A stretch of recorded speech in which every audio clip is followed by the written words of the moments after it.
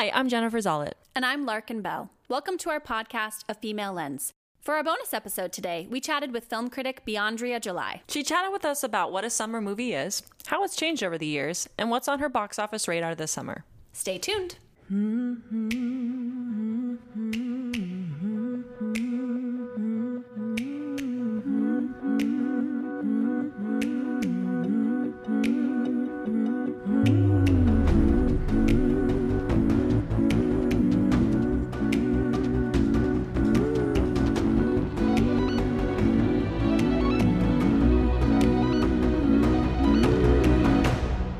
Thank you so much for joining us again. Oh, thanks for having me. I'm so happy to be here. Yeah, well, we're excited to hear your thoughts on summer movies.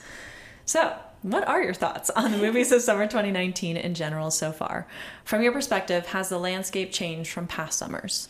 Yeah, that's a great question. I mean, I think that it really seems like this summer is sort of a watershed for the idea that there are no longer summer movies. Like, I think obviously for years that's been, there's summer movies, there's Christmas movies, but it feels like now with the influence of streaming, like it really doesn't matter as much when a movie is released, in my opinion. And, everyone's sort of bemoaning the box office going down. And of course, the big winners are always the remakes and the reboots and Endgame, the superhero movies. But it's been a great summer for indie films. And some of my favorites have been The Farewell, which is an amazing movie, and has been doing really well in the box office for an indie movie. I think it's made like 4.5 million so far, which is like huge it's only been out for 3 weeks. So, and I think that's the same thing that Last Black Man in San Francisco made, and it's been out for a couple of months. So those are two real lights in the summer for me. I enjoyed Booksmart also, and I enjoyed the Maiden documentary. Have you seen that? I heard about it. Yeah. Yeah, that was at Sundance too, right? I didn't was. see it there, but I saw it here, and it was really enjoyable. It's just women boating the sea, like traveling around the world, and like teamwork and all the things they went through to raise money. And it was the first all-female crew to sail around the world, correct? Correct. Yeah. So that was really interesting. And in the audience that I saw it at the ArcLight, and the people who were in there were like really gung-ho, like cheering and stuff. I was like, wow, I've never been to a documentary that roused people this much. Wow. But yeah, and I enjoyed Always Be My Maybe, the Ali Wong Randall Park comedy rom-com. I thought was really enjoyable. I mean, it's sort of the Netflix brand of it's sort of the Netflix brand of romantic comedy. So, it's, follows in that suit. Nothing really surprising happens, but I just enjoyed it. It was very satisfying. I loved, mainly because of the chemistry between Randall Park and Ali Wong. I thought it's really great. So, yeah. I'm just curious if you could talk a little bit about what a summer film has kind of meant in the past versus now. I mean, you're talking about Always Be My Maybe. That, I feel like at least in Los Angeles, there were so many billboards for that, but it was on Netflix, which is really interesting. And I feel like sometimes summer films are the first like Oscar contenders that we see of the year. Yeah. If you could talk about just, I don't know, your thoughts on that this year kind of versus last year. Yeah, I mean, summer movies tend to be the movies that the studios think are going to be huge. Like their summer is prime real estate for releasing a film. So that's kind of what I think of when I think of the term summer movies, at least especially for the bigger budget films, right? I think that's maybe less so true with indie films. But Always Be My Maybe is a great example because they did a theatrical release for that. And usually Netflix does sort of a lip service to theatrical releases to qualify for awards, but they actually did a real theatrical release for it and put it in several cities. And I went to a screening and, it was packed, and it was, I think like, especially the Asian American community was really, really rallied behind the film. And you could see that, and you could feel the excitement in the theater. It was like, and that was another example of a screening where people were really pumped up and kind of cheering at their favorite moments. And yeah. I'm curious, you've kind of mentioned like the reaction in the theater itself, and as streaming becomes a bigger part of like the film culture, I guess, for you personally, what do you find the difference, or what do you find the difference to be between experiencing a film in the theater or experiencing it at home while watching on streaming? Yeah, that's a great question. I think people make a big deal out of this, and it's not as big a deal as people think. I mean, with streaming, you have like the theater equivalent is Twitter, I guess. And I find myself now like that being like one of the first things I do after I see a movie is to go see what particularly people I follow have said about it.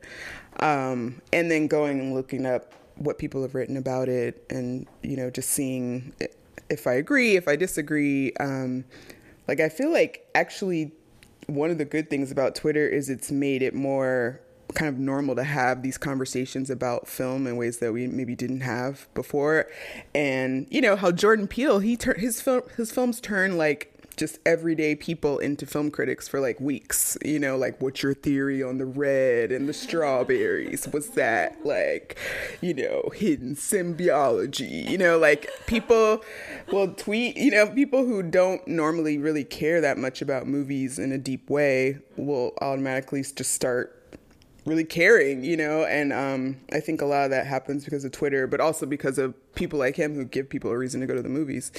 But yeah, I think different movies do different things, like Always Be My Maybe was actually great as a streaming. Like, I've watched it a few times since it came out, and I wouldn't have done that if it was in the theater. And Crazy Rich Asians I saw in the theater. That didn't have a streaming release, and that did really well too. I mean, that was a huge success. So I think we're all still trying to figure out what's what, but I don't think one is necessarily better than the other. So you've mentioned that you noticed a focus on platonic love and relationships as seen in Booksmart and The Farewell, Last Black Man in San Francisco, and Late Night.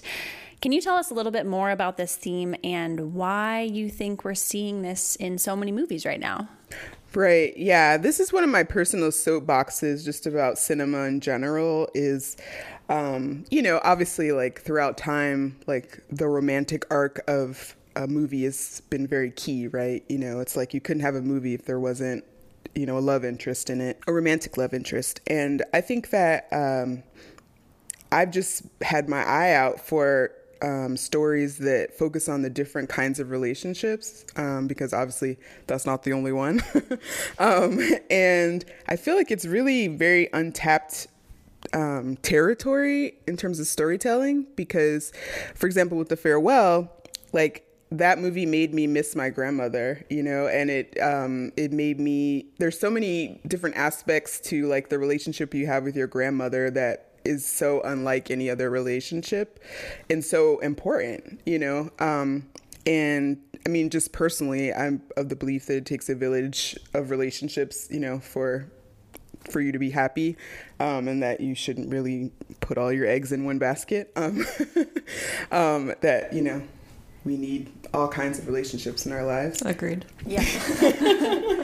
And so, yeah, like, I think that, we've seen a bunch of movies this year that have really delved into like more the nuances of those relationships. And so, yeah, Last Black Man in San Francisco, I wrote a piece for hyperallergic.com about sort of how that movie is doing the quote unquote bromance in a whole different way. And specifically for Black men, there haven't really been very many movies that have dealt with bromance in a serious way. They've all been comedies like Ride Along, which is like a very different movie than The Last Black Man in San Francisco. And that movie in particular talked, it kind of presented like a great model of how to like think about relationships that aren't based on toxic masculinity, but it wasn't like, demonstrative. It was just them being them. They didn't really make a big deal out of it, but there was no romantic arc in that movie whatsoever. And I really noticed that because that's so rare I wouldn't even say for Black movies, but particularly because of like how historically Black men have been portrayed in cinema. That's really notable because usually there's always something like that sexualizes them in some way.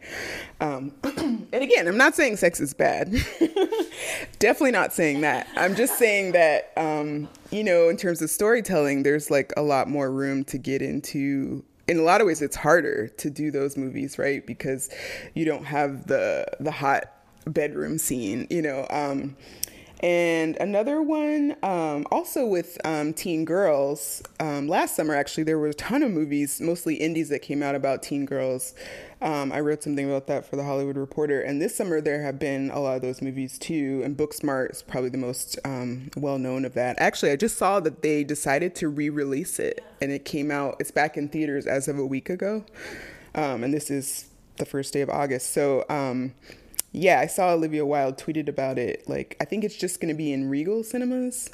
But that whole thing where they were like, it was a failure because it only made $10 million its first weekend. I truly didn't understand it. It was like, and again, this is the whole influence of streaming on people's movie going activity. Like, people didn't see it. A ton of people didn't see it the first weekend, but it made like $25 million, you know, and it had like a $6 million budget. So that is a very good film debut for a first time director, you know, for two relatively unknown stars. That are women. Yeah. Yeah. I mean, it was a success. I don't understand why people are saying it wasn't. So I think a lot of our like ways of judging success and talking about how a movie's doing need to shift. But it's funny that it always seems to happen with, you know, those movies, you know, that are perceived as underdogs or whatever for some reason. But I thought that was a really solid movie, you know, and it was the heart of it again was the friendship between the two girls. And I really appreciated how they were like each other's hype woman. So yeah, that's kind of something I'm exploring. I need to actually write something about this whole platonic relationship theme in movies. So, yes, we'd love to read that. Mm-hmm. Well, then, curious, we love reading your reviews. Who do you turn to when you want to read reviews of film? Who are some of your favorite critics? I really liked this. I think it was a couple, maybe, yeah, it was not too long ago. I like Anne Hornaday from the Washington Post. She wrote this great piece about missing sex scenes in movies, which I also actually really liked. When I want to see a movie with sex in it, I think there's actually like a lot of room for improvement of how those scenes are shot and how they're thought about. And so she wrote a great piece about some of that. You know, I'm a big Wesley fan. Wesley Morris from New York Times, like every other person. And yeah, I feel like that's one of those questions where I just go and read it, but I don't always. Oh, I love Inu Kang at Slate too. Aisha Harris, she used to be at Slate. She used to have a great podcast called Slate Represent. Now she's at the Times and she writes mostly about TV now. Yeah, those are a few. So we'll end with our rapid response segment, 3, 2, 1, action. 3, your favorite, most influential, memorable film. Well, you know, I'm influenced by many, many films. I'm really interested in the kind of like therapeutic aspects of film, like film comfort food. So I would say this is like my film comfort food, which is a movie from the 80s called Fast Forward. Have you ever seen it? No. It's actually directed by Sidney Poitier, which is funny because if you saw the movie, you'd never think that. But because it's, you know, it's a very B movie, but it's sort of like, I feel like in the 80s, B movies were what A movies are now. Like B movies weren't as bad in the 80s, I don't think. But it's a dance movie about a group of kids from Sandusky, Ohio, who go to New York to make it big as dancers. And so there's a lot of dance routines in it. But it's like my sister was obsessed with that movie when we were growing up. I don't know why. I think it was because we grew up in Ohio. We grew up in Dayton, Ohio. Not Sandusky, which is the other side of the state. But and we always had this like New York kind of fantasy, I guess. So I watched that movie like hundreds of times in my childhood, and I go back and watch it every now and again just for like to review the routines, which I know. I do them badly, but it's fun. And it's just a great, just a solid movie about, an underdog overcoming, their underdogness. I'm a big fan of an underdog in general and also in a movie. And then when I found out later that Sidney Poitier directed, it was like the 6th, 7th, or 8th movie that he directed. It felt like this is a movie that was offered to him and he wanted to direct, so he decided to do it. But it wasn't like a passion project of his. But he did a great job, I thought. Fast forward. It's one of my faves. 2, dream person you want to work with. I don't know. I guess I'll just say Jane Fonda. Random.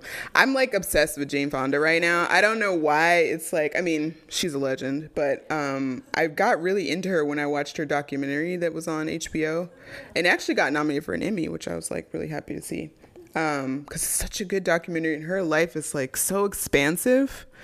She's lived like 10 lives, and she does so much like community activism work even now, and her whole story is just like great. And I think she's 80 something and she's still working, and she produced 9 to 5. A lot of people don't know that. It was her idea and she got it made.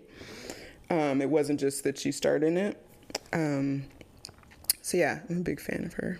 1, best advice you've ever received. My friend, a really good friend of mine named Suze, she says that yes means yes, no means no, and maybe means no.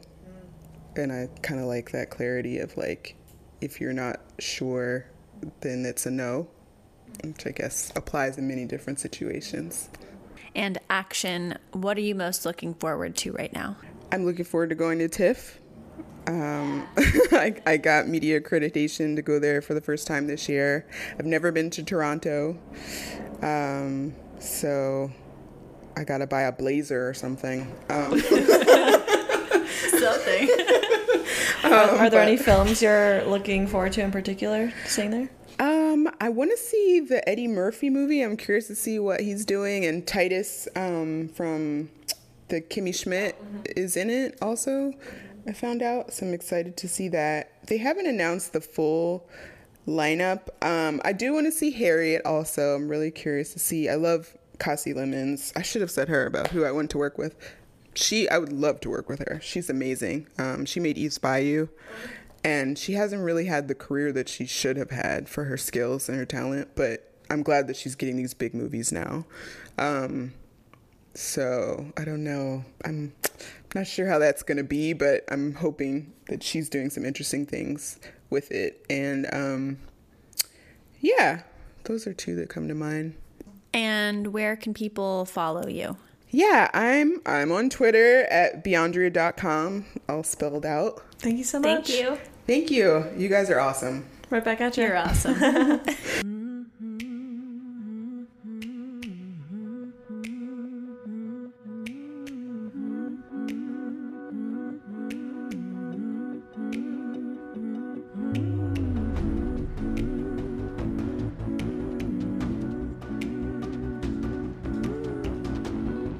Find us at afemalelens.com and at afemalelens on Instagram and Twitter. You can email us at afemalelens@gmail.com. And you can download the show anywhere you listen to podcasts and on Apple Podcasts, where we'd love it if you left us a review. Our theme song was composed by Jesse Nelson. Our logos are by Megan Cafferty. This podcast is produced by Jennifer Zollitt and Larkin Bell.